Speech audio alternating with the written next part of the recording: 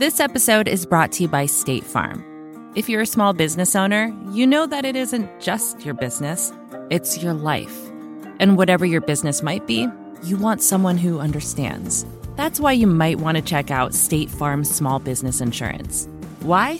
Because State Farm agents are small business owners too, living and working in your community. That means they know what it takes to help you personalize your policies for your small business needs. Like a good neighbor, State Farm is there. Talk to your local agent today. Support for this show comes from Slack. You're a growing business and you can't afford to slow down. If anything, you could probably use a few more hours in the day. That's why the most successful growing businesses are working together in Slack. Slack is where work happens, with all your people, data, and information in one AI-powered place. Start a call instantly in huddles and ditch cumbersome calendar invites. Or build an automation with Workflow Builder to take routine tasks off your plate. No coding required. Grow your business in Slack. Visit slack.com to get started. What did a Mississippi sharecropper teach us about freedom? I'm Jamil Smith, and I'm your host for Vox Conversations.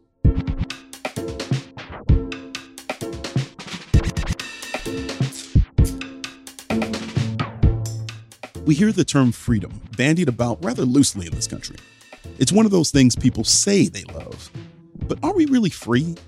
In many instances, freedom feels more like America's consumer brand than one of its core principles, mostly because we see those principles violated with regularity. Fannie Lou Hamer is someone who understood this all too well. And that's one of the reasons why I wanted to talk with Dr. Keisha Blain. Blain is a historian and the author of the new Hamer biography, Until I Am Free.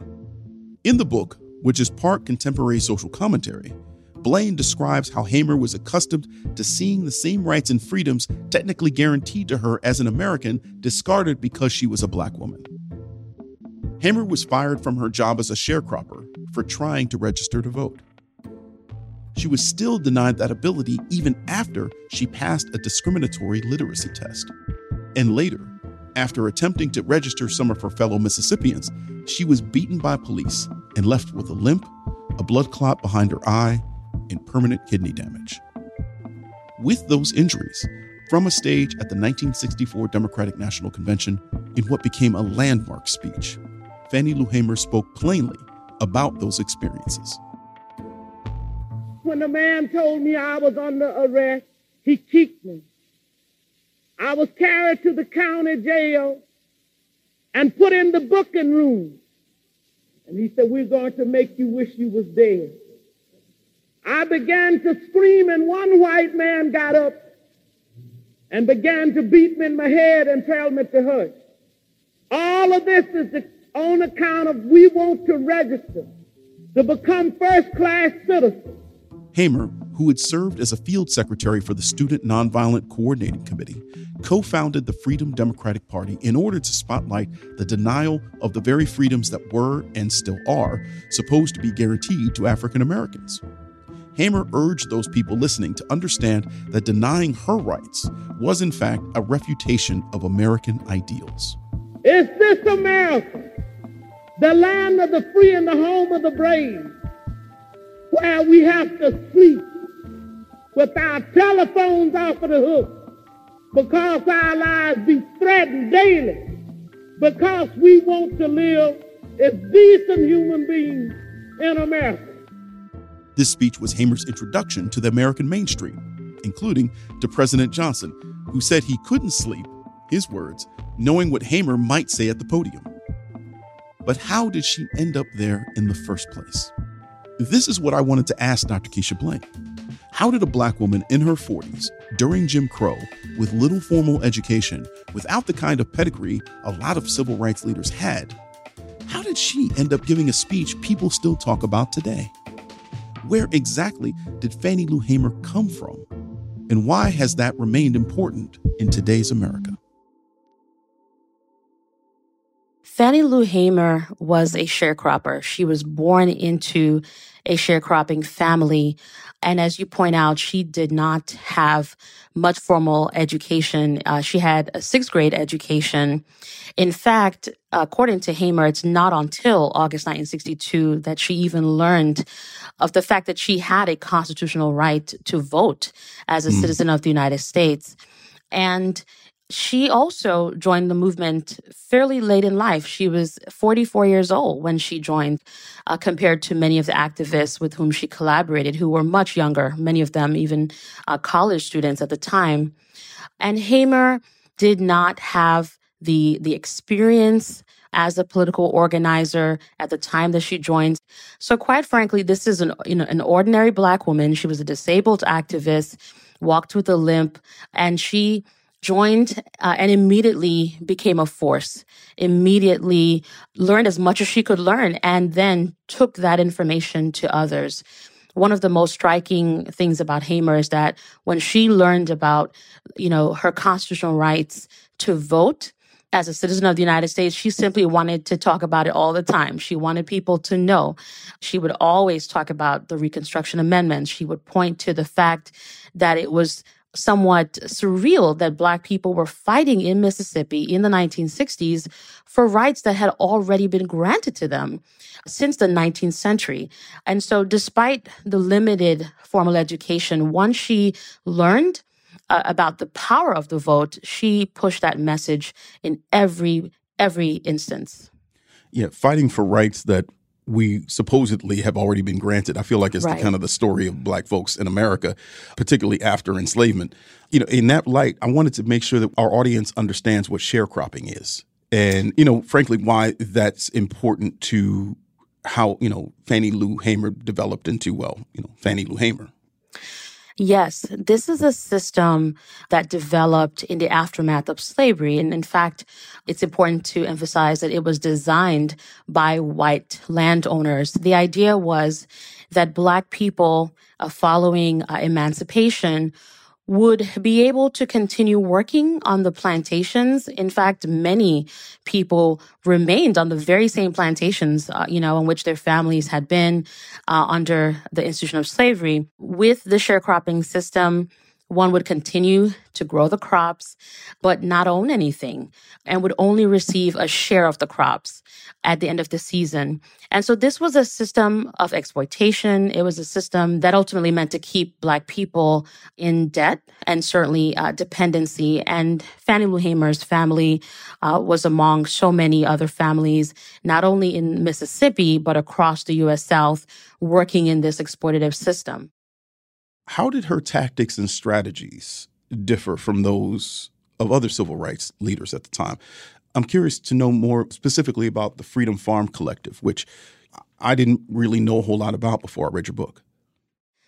Wow, this is such a powerful example of how Fannie Lou Hamer tried to make Mississippi better, how she tried to make the nation better.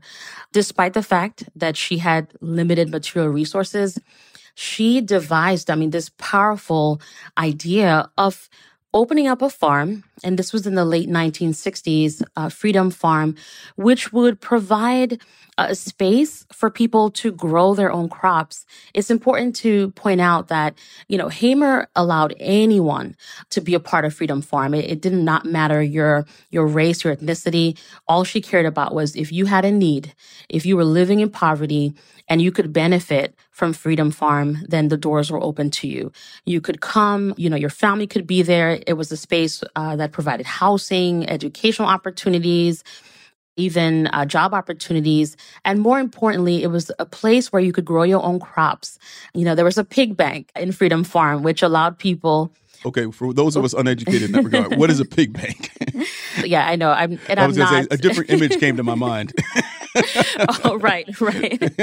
Right. Well, the idea was that as part of the Freedom Farm, people paid a very small fee, and you could essentially make sure that you had the means to, feed your family. So you could contribute to the pig bank. So initially what she did was she had, several people actually donate the pigs. And the idea was to rear the pigs and to work towards multiplying the pigs so that families on the farm could actually have food to eat.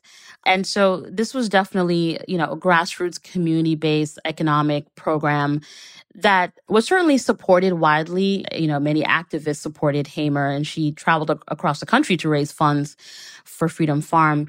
But this was, quite frankly, a genius kind of approach to addressing poverty and hunger in Mississippi.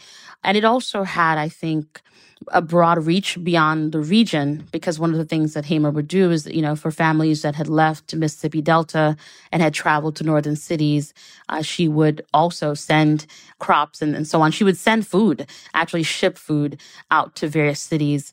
So this was one way that she tried to tackle poverty, despite the fact that she did not have much. Mm-hmm. She definitely seemed to view the struggle of Black people here as part of a more global struggle. I know you wrote later in the book that, like many Black internationalists before and after her, Hamer refused to divorce developments taking place in the United States from global movements abroad. How does she integrate her thinking and her action with others who are working for justice abroad? So one of the things that I talk about in the book is that Hamer takes a trip towards the end of September of 1964 to the African continent. She travels specifically to Guinea. And this was, as I argue, a transformative moment for her. It was a moment where she began to really understand that the challenges that Black people were facing in the United States could not be divorced from the challenges that Black people were enduring in other parts of the globe, and even more broadly, that people of color, other marginalized groups were facing globally. I think when Hamer returned to the United States after that trip, she just started making those connections. And you could see it in her speeches. So, for example, she would condemn, white supremacy in Mississippi. And then she would draw a connection to the Congo. She would talk about white imperialism, right? She would talk about colonialism. She would talk about the way that all of these other countries were trying to limit, Black people's autonomy. And even though she recognized that, Mississippi was not the Congo, she saw the connections. And in doing so, she saw the importance of forming solidarities. She saw the importance of these transnational networks. And she was really, I think, open to collaborating with all kinds of people as long as they were committed to the cause. And there's a moment in her life where she just openly says, listen, I'm no longer really fighting for civil rights. I'm fighting for human rights. Mm. And honestly, that brings me to, the quote that seems to have inspired your book title, which is, of course, we have a long fight, and this fight is not mine alone, she said. But you are not free, whether you are white or Black, until I am free.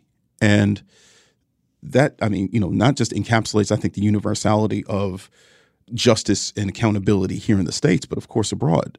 Did this land with people immediately, or did it take some time to seep in? I think it truly impacted people in a meaningful way, because part of what was happening, and this is true, I would argue, even today, quite frankly, we are often talking about our lives as somewhat disconnected, right? So we talk about, our experiences, and this is true whenever we talk about racism as an example. I'm always struck by conversations about racism quickly turn into these personal narratives, and that someone will say, well, I haven't experienced that, or, that doesn't make sense to me. I don't believe it because no police officer has ever stopped me and asked me those questions. And so, what Hamer, I think, did is she said, listen, it's not just about you. We have to think in the collective, right? We are all members of the American polity. That means that if someone is hurting, it does affect you. If someone is in chains, you are not free, even if you think you are, right? Because we may come from different backgrounds, different socioeconomic status, or different races, ethnicities, and so on. But because we are all in this nation, we are connected and the future of the nation depends on all of us. And so she would emphasize that regardless of who you were, you have to be concerned about the person next to you. And it also struck me as I don't want to misuse the word intersectionality, but, it struck me as a message that understood that concept before it was even ever articulated. One that said, okay, the struggle for equity as Black people is about more than race. It's about more than this social construct. As you continue to learn more and more about her life, how did you understand her ability to grasp how oppression from different angles all works together? Well, one of the things that stood out to me very early in the process of writing the book was that Hamer, I think she can be described as, one of the foremothers of intersectionality. And what do I mean? We certainly talk about intersectionality today through the lens of the brilliant legal scholar Kimberly Crenshaw. What we do see in Hamer's words are essentially the vision of intersectionality, because what she was saying was we can't talk about sexism, for example, in isolation. We have to think about the intersecting dimensions, the intersecting forms of oppression. And she brought this to the fore when she spoke to white liberal feminists in particular. She would say, we can talk about sexism, we can talk about patriarchy, that's important, but don't overlook racism and white supremacy, and don't overlook classism. Like, let's talk about all of the ways that people are being oppressed in this country. And so we certainly see that genealogy, and ironically, as I explain in the book, it is a genealogy that is very much an expression of Black feminist thought, even though Hamer herself would not have accepted the label feminist. She ended up contributing so powerfully to the movement. I was so fascinated to learn that. Why was that the case? Why was she unwilling to embrace that label, especially, when it can be oriented around the kind of concerns that she was speaking about? Well, I think there are several factors. One is that Hamer did not see the interests of Black women being centered in the women's liberation movement at the time. She saw all of these activists talking about patriarchy, talking about the importance of empowering women. And she certainly embraced these ideals. But for her, the label feminist did not really reflect, what she saw as, I'll put it to you this way. Hamer believed that many of the individuals who call themselves feminists were not deeply invested in bringing an end to racism and white supremacy, that many of the individuals who wanted to talk about women's empowerment wanted to do so without ever really touching, the sensitive topic of race. And Hamer's argument is that's simply impossible. You can't divorce the two. You have to talk about racism. How could you not? And you have to talk about class, right? How could you not? And so for her, resisting the term was her way of really, I think, asserting her authority and saying, listen, I'm not going to take and accept a label that doesn't represent me. But far beyond the label, her words and her deeds reflected how much she was committed to women's empowerment. And not surprisingly, she ended up playing an instrumental role in the feminist movement. Her efforts in 1971 to help launch the National Women's Political Caucus, which is such an important organization for providing all kinds of support and opportunities for women to run for public office. And Hamer was fully invested in that group. And she worked so hard to ensure that Black women in particular, other women of color would have an opportunity to run for office, always tried to support them in those efforts. And so her deeds reflected how much she was committed to women's empowerment, even though she resisted a label.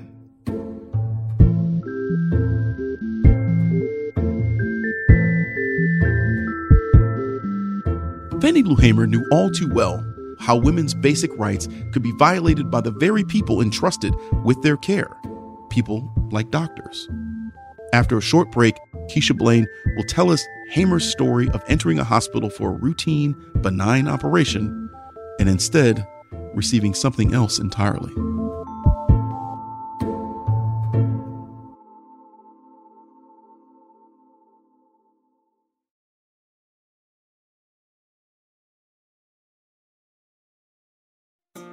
This episode is brought to you by State Farm. You've heard it before. Like a good neighbor, State Farm is there. But it's more than just a tagline, because State Farm agents are small business owners themselves who live and work in your community. And if you're in the market for small business insurance, who better to work with than an agent who understands what it takes? State Farm agents can help you create a personalized insurance plan that fits your small business needs and budget. Talk to your local State Farm agent today about small business insurance. Like a good neighbor, State Farm is there.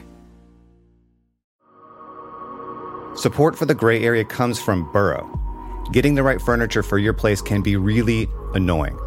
At this point in my life, I've probably gone through maybe 3 sets of outdoor deck furniture, and it's a pain in the ass for a different reason every single time. It doesn't look like it did in the pictures, the assembly isn't what they said it was, or it's just not as advertised for whatever reason. Thankfully, Burrow is the furniture company that wants to make it all a little easier. Last year, Burrow introduced their outdoor line, and this spring they're adding to it with their Dunes line, offering new seating, dining, and lounger options designed for luxury, comfort, and durability. Burrow furniture is easy to put together and take apart, so you can move or store it as needed. And it ships straight to your door for free. Gray Area listeners can get 15% off their first order at burrow.com/Vox. That's Burrow, BURROW.com/Vox for 15% off. burrow.com/Vox.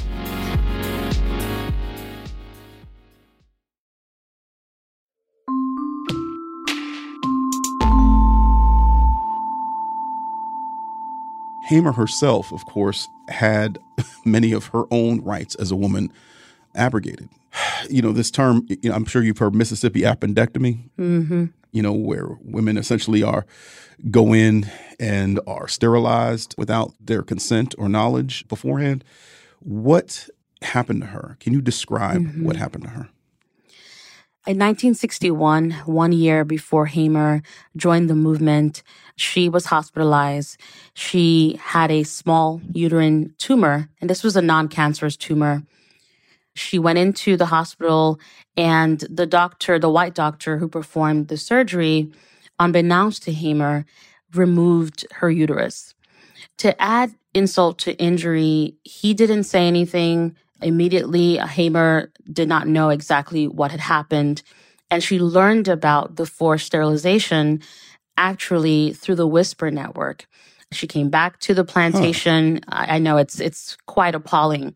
She came back to the plantation where she, was working as a sharecropper, and the doctor was related to someone who worked on the plantation, had shared this information, and people were talking about it.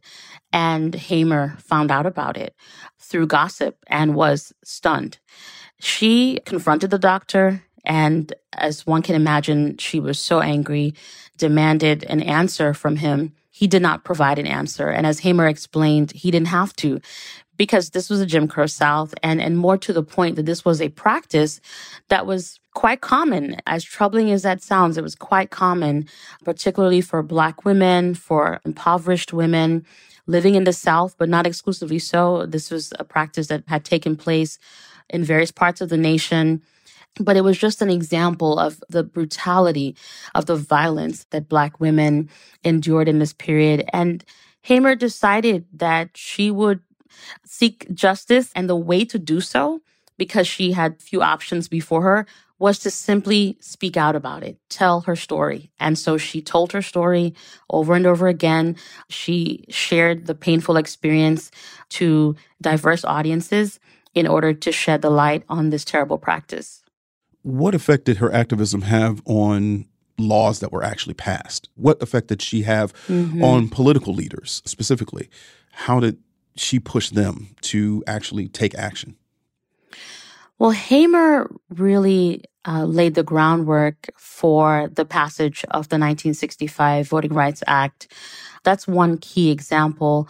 We've mentioned the 1964 Democratic National Convention. If you ask anyone about that convention, anyone who was there in person, or even anyone who might have heard the coverage even afterward, just about everyone you ask will tell you they remember one thing. And what they remember is that powerful testimony from Fannie Lou Hamer. Mr. Chairman, and to the Credentials Committee. My name is Mrs. Fannie Lou Hamer. It was the 31st of August in 1962 that 18 of us traveled 26 miles to the county courthouse in Indianola to try to register to become first-class citizens.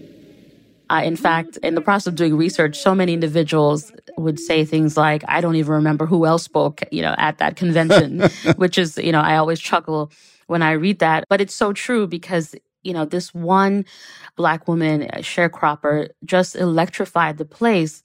And that's not a small thing because Hamer terrified people. And she terrified the president of the United States, right? Yeah, I wanted to talk about, she had LBJ shook. Absolutely. What can you just remind people exactly how President Lyndon Baines Johnson reacted to her address at the 64 convention? So he decided to hold an impromptu press conference just to force people from actually not hearing this powerful Black woman who was speaking truth to power.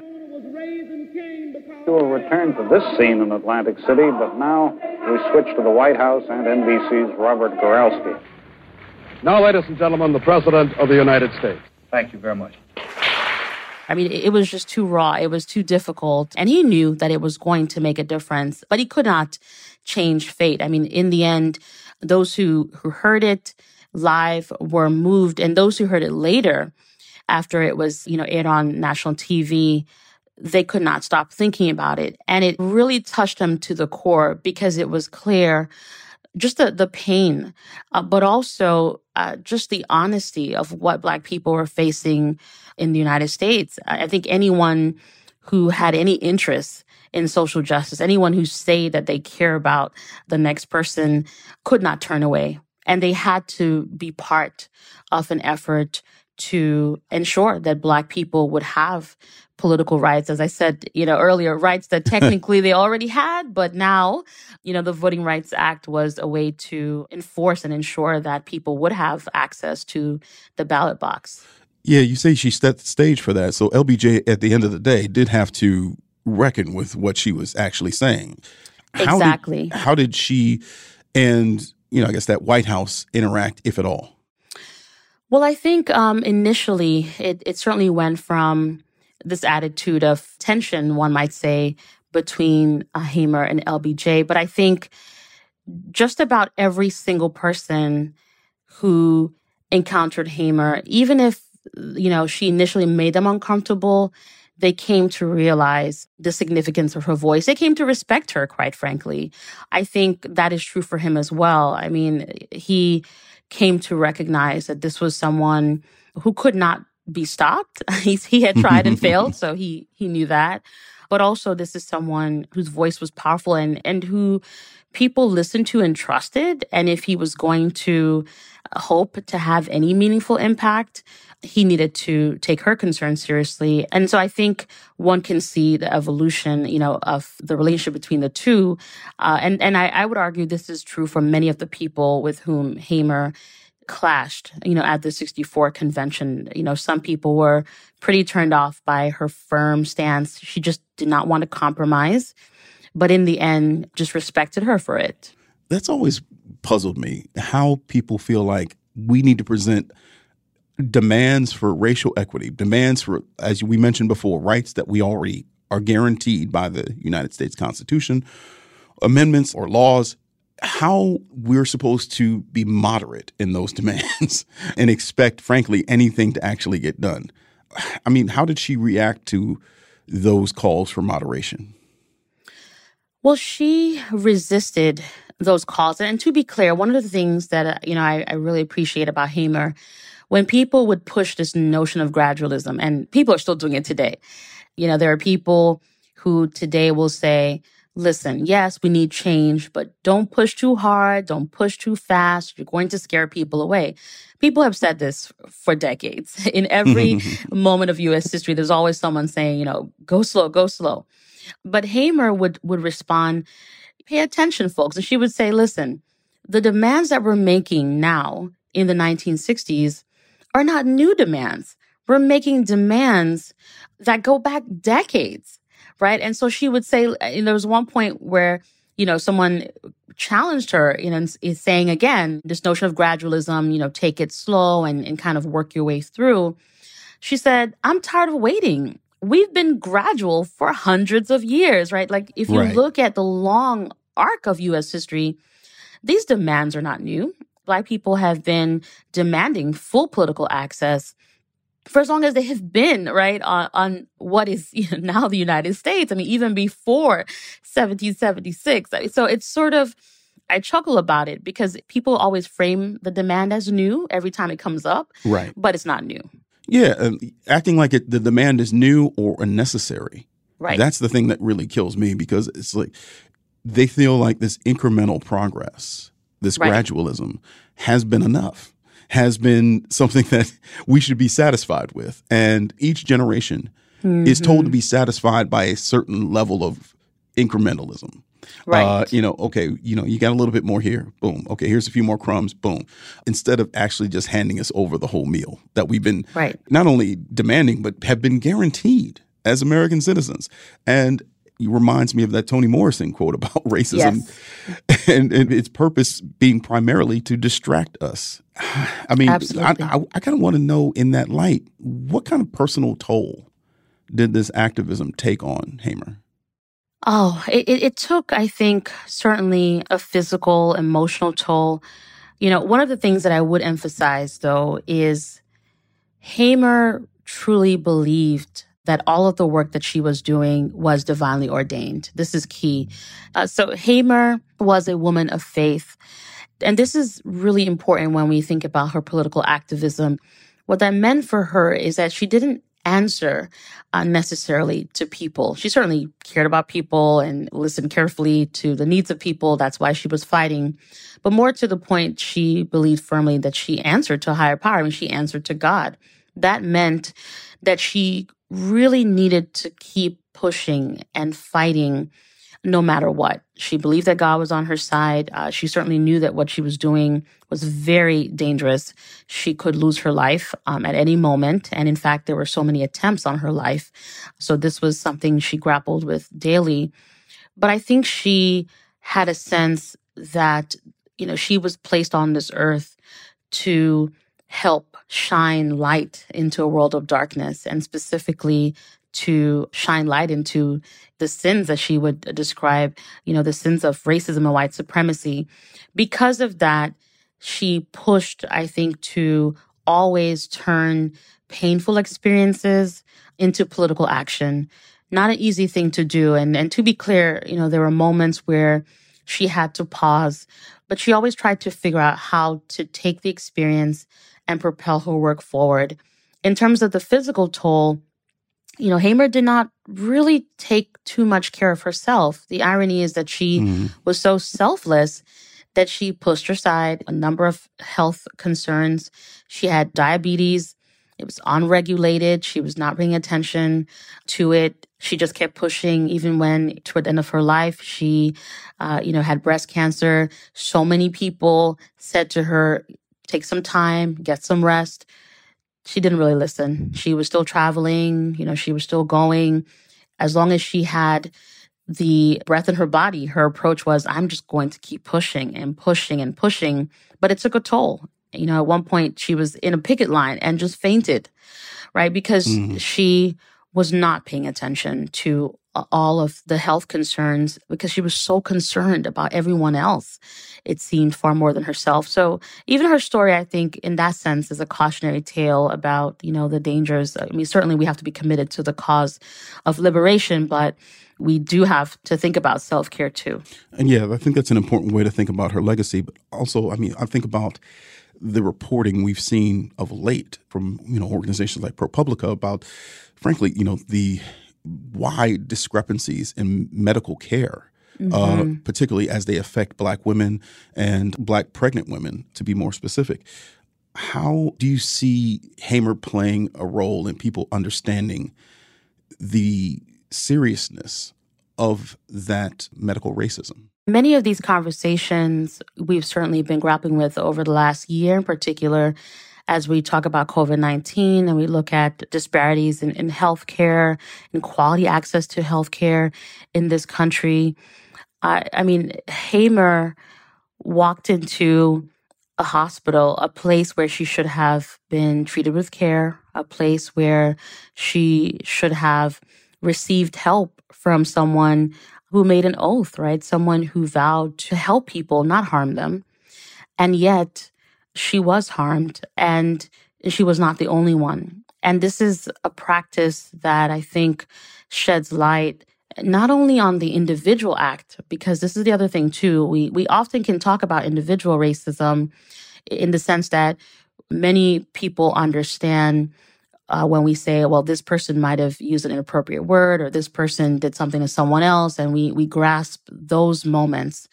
But here's an example of systemic racism. Here's an example of how an entire system ultimately facilitates racial inequality, and one that we have seen time and time again. I think about Hamer with a lot of other leaders in this regard, that we find ourselves looking back at them. And what I think about this with John Lewis, all the pain that they suffered on our behalf, all the inconveniences, all the injuries, everything.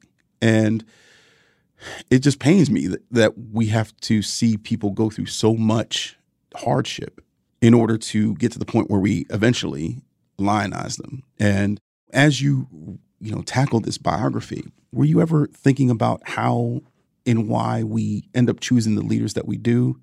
And especially within the civil rights paradigm, I mean, I feel like people become more prominent when they suffer at the hands of police or other authority figures. They suffer some kind of physical injustice. You mentioned earlier she walks with a limp at the convention. There's a reason for that. Right. Absolutely. It's hard because when I teach courses on the civil rights movement, sometimes I will have students who say to me, listen, we can talk about the law, we can talk about the Constitution, but in the end, what's the point? Electoral politics, it has all these limitations, and I certainly understand why there can be skepticism and resistance.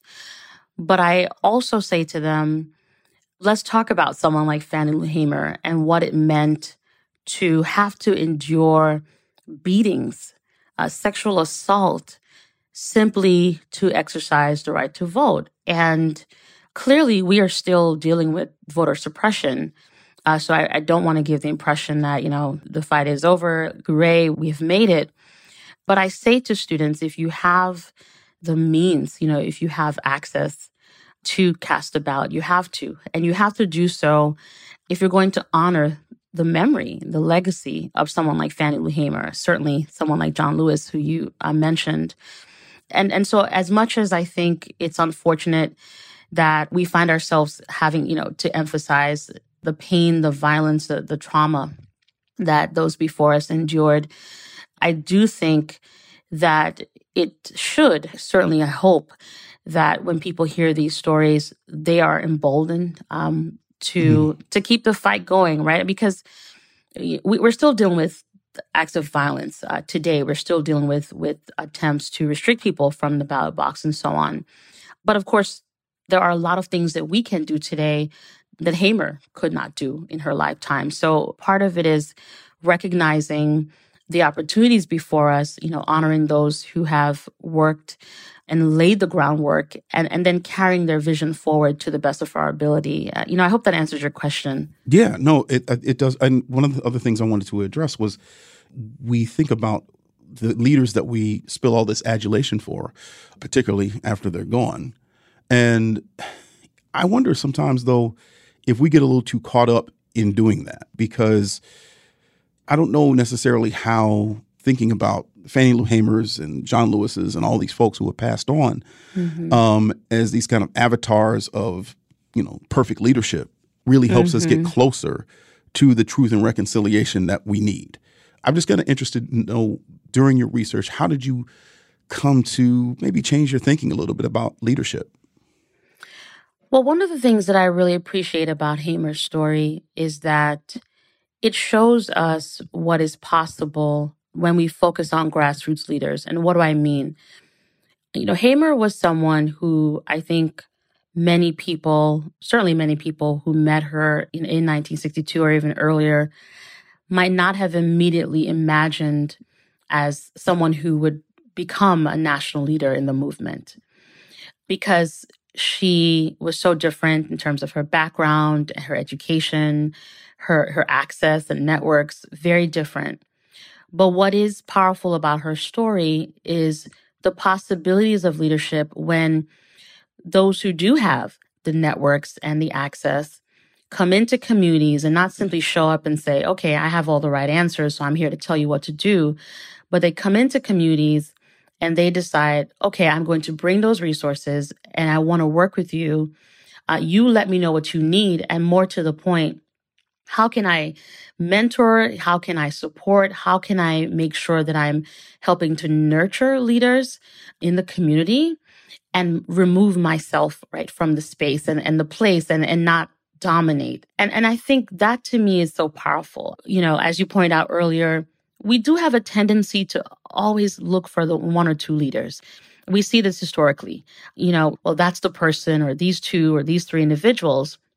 But as I often say to my students, maybe the leader you're looking for, right, is the person you're staring at in the mirror. Because in the end, we all have something to contribute. We all have certain skills and abilities, right?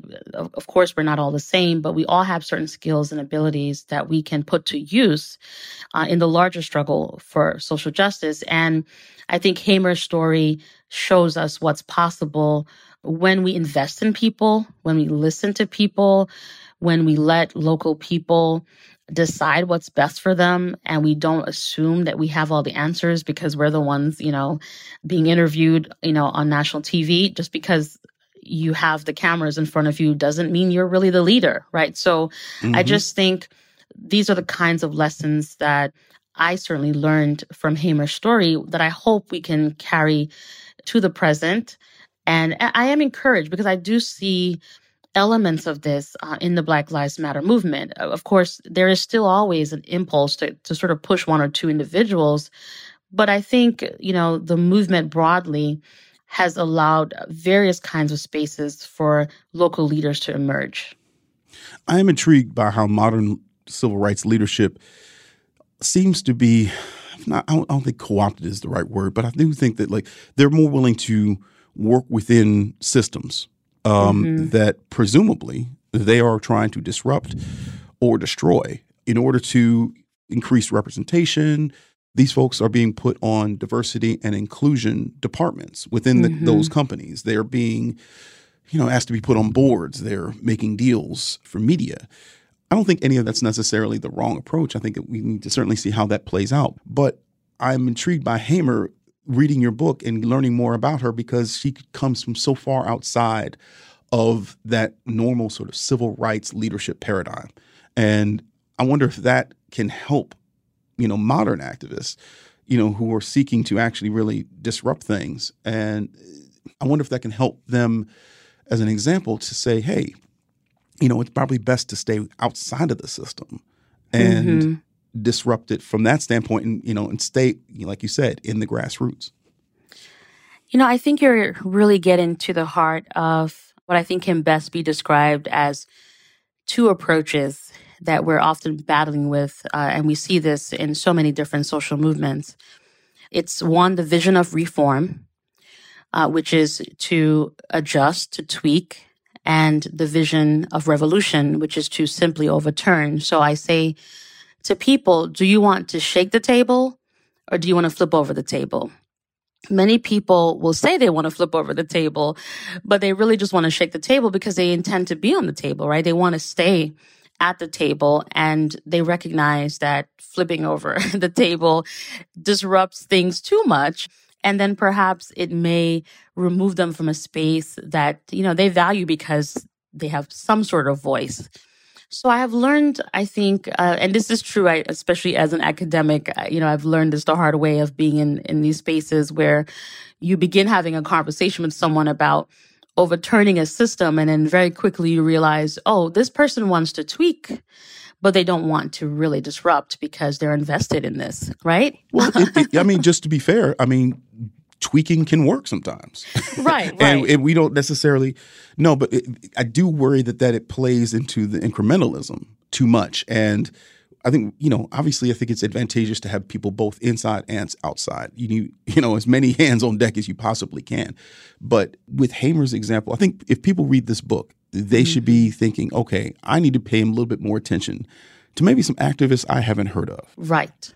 People who I don't follow on Twitter, people who I don't see interviewed on cable news. Not to say that those folks aren't making a difference, because they clearly are. But the point is, there are folks who you have never, ever heard of or would think would be a part of this conversation, this economy of ideas. And we need to be hearing them as well.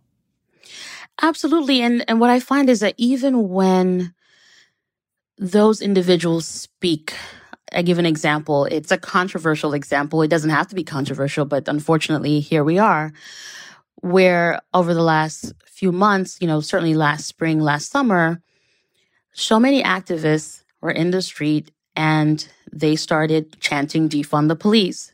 Now, clearly, I hope that by now people understand that the phrase, that it has deep meaning. Right. And it comes out of, a longer history and genealogy of Black thought and activism, in fact. So that in of itself isn't new. I'll be a little bit harsher. I think people don't understand what defund the police means at this point. Right. They are being willfully ignorant. They are not curious. They are not thinking critically enough, because the definition has been explained, again, to Toni Morrison's point, to the point of distraction.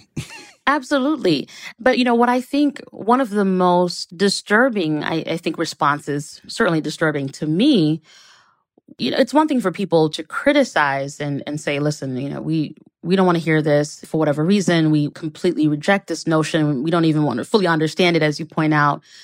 But it was troubling to watch leaders, Black leaders who we know are committed to the struggle, who have worked to expand Black social rights, Black political rights, stand up and denounce those activists, right? And part of what was happening, one could say, well, there's a generational difference. But part of what I think was happening was this unfortunate notion that, well, we as the established leaders know what's best, and these other folks making all of these radical claims are causing problems. They're not helping. I think the better response might have been, okay, I may not necessarily fully embrace this idea, but if people are saying this, maybe it's time to listen, take them seriously, not dismiss their ideas. And I think Hamer provided a model for how to do that. She was not a Black nationalist, but she never condemned Black nationalist activists, just never did. Even when people pushed her, they would say, oh, why don't you talk about the Black Panther Party? Why don't you talk about violence? She would say, you want to talk about violence? Let's talk about the KKK. Because for her, she said, do not critique those who are oppressed. Call out the oppressor.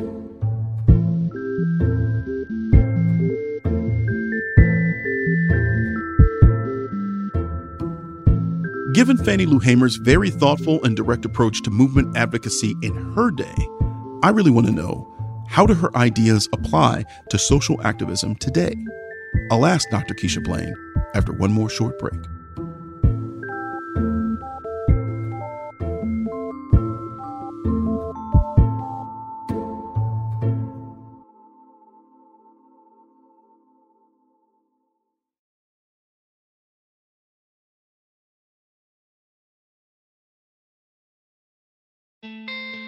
Support for the gray area comes from Greenlight. If you're a parent of teenagers, you might be starting conversations about money management and financial literacy. So often, the best way to learn is to do. But when it comes to money, there can be real consequences to learning the hard way. That's where Greenlight comes in. Greenlight is a debit card and money app made for families. Parents can send money to their kids and keep an eye on their spending and saving. And kids and teens can build money confidence and lifelong financial skills. My kid is way too young to talk money with, thank God, but I have a colleague here at Vox that uses Greenlight with his boys, and he loves it. If you want to help your kids learn about money, consider Greenlight. It's a convenient way for parents to raise financially smart kids and for families to navigate this stuff together. Sign up for Greenlight today and get your first month free at greenlight.com/gray area. That's greenlight.com/gray area to try Greenlight for free. Greenlight.com/gray area. Support for this podcast comes from Constant Contact. If you're a business owner, you already know that it's really, really hard to cut through the noise of everyday life. If you want to connect with your customers, you need to break through the noise. You need Constant Contact. Constant Contact is a marketing platform that makes it easy to reach new audiences, grow your customer list, and connect over email, text, social media, and more. Whether you're a marketing guru or just learning the ropes, Constant Contact offers writing assistance tools and automation features that make it simple to say the right thing at the right time. So get going and start growing your business today with a free trial at ConstantContact.com. Just go to ConstantContact.com right now. Constant Contact, helping the small stand tall. ConstantContact.com.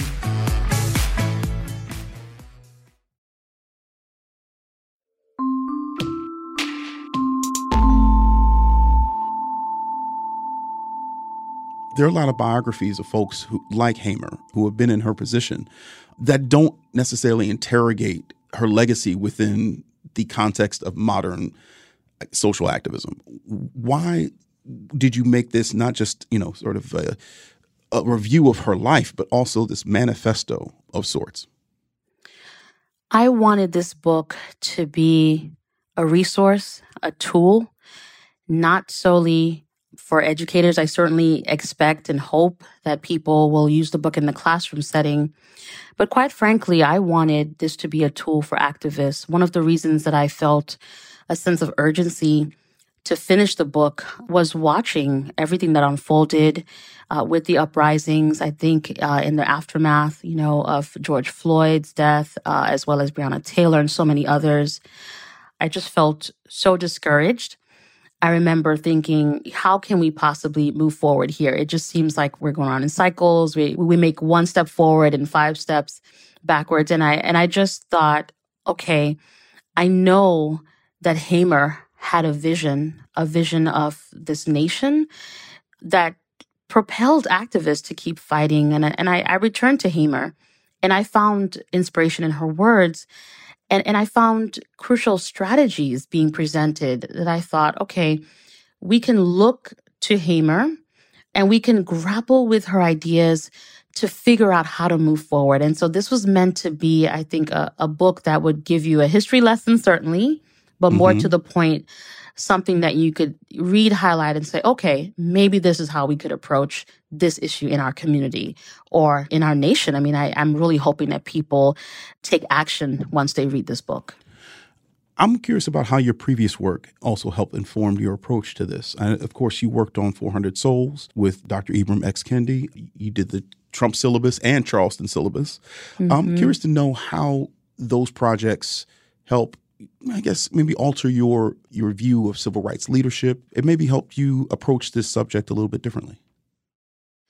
Well, I think all of these projects are connected in the sense that what I've tried to do in my career has been to allow my work to be of use to a broader public. And this is not, a slight to many of my colleagues. There's so many people who write books as historians and other scholars, and they write for scholars. It's just that simple. They write these books that are meant to illuminate all kinds of things that only scholars care about, quite frankly. But I wanted to... Listen, I'm a child of an academic. I understand to a certain degree what you mean, but can you elucidate that for our audience? Why would only scholars care about that particular thing? Well, part of it is scholars spend, and this is true particularly for historians, we spend a lot of time debating, what we talk about as historiography. So we spend a lot of time pouring through all of these books and articles that have been written for decades and trying to figure out, okay, what's the argument that I can make that can perhaps challenge this scholar from the past or add another dimension to this other person's thinking?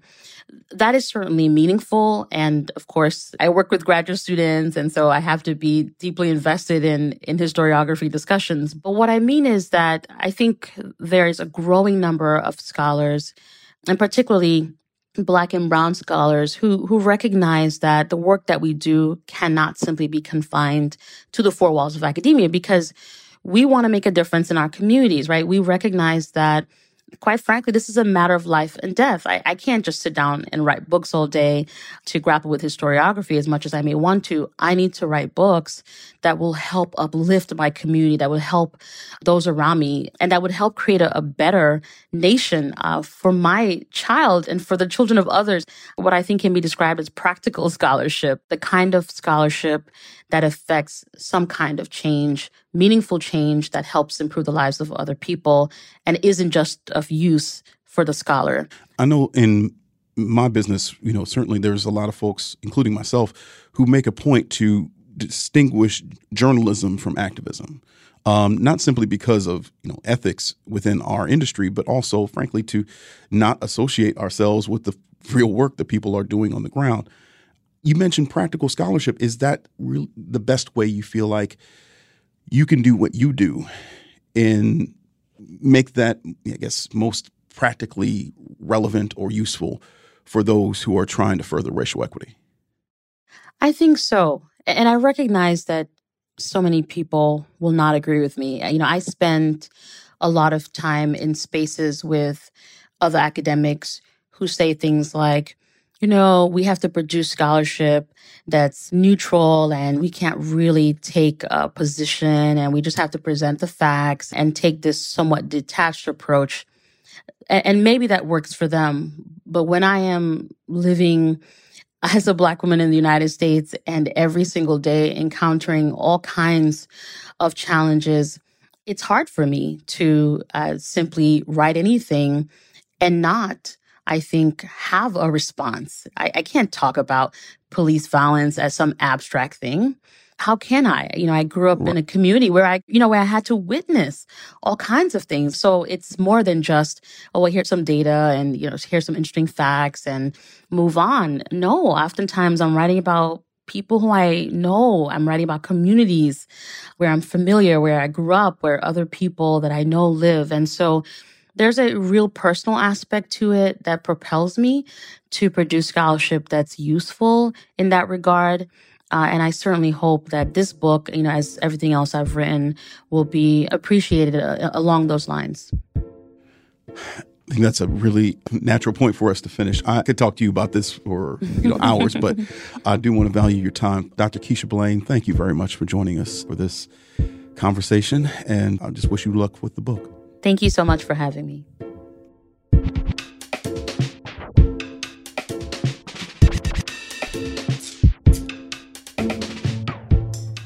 Vox Conversations is produced by Eric Janikis.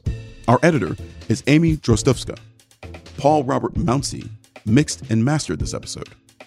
Our theme music was dreamed up by the mysterious Breakmaster Cylinder, and Amber Hall is the deputy editorial director of Vox Talk. If you like the show, please let us know. If there's room for improvement, we want to hear that too. We're curious to know what you think, what you want more of, and what we can improve. And if you have ideas for future guests or topics, please send us your thoughts at voxconversations@vox.com. And hey, if you did like this episode, please share it with your friends, your family, and everyone who you think might benefit from it. And please be sure to leave us a review wherever you get your podcasts.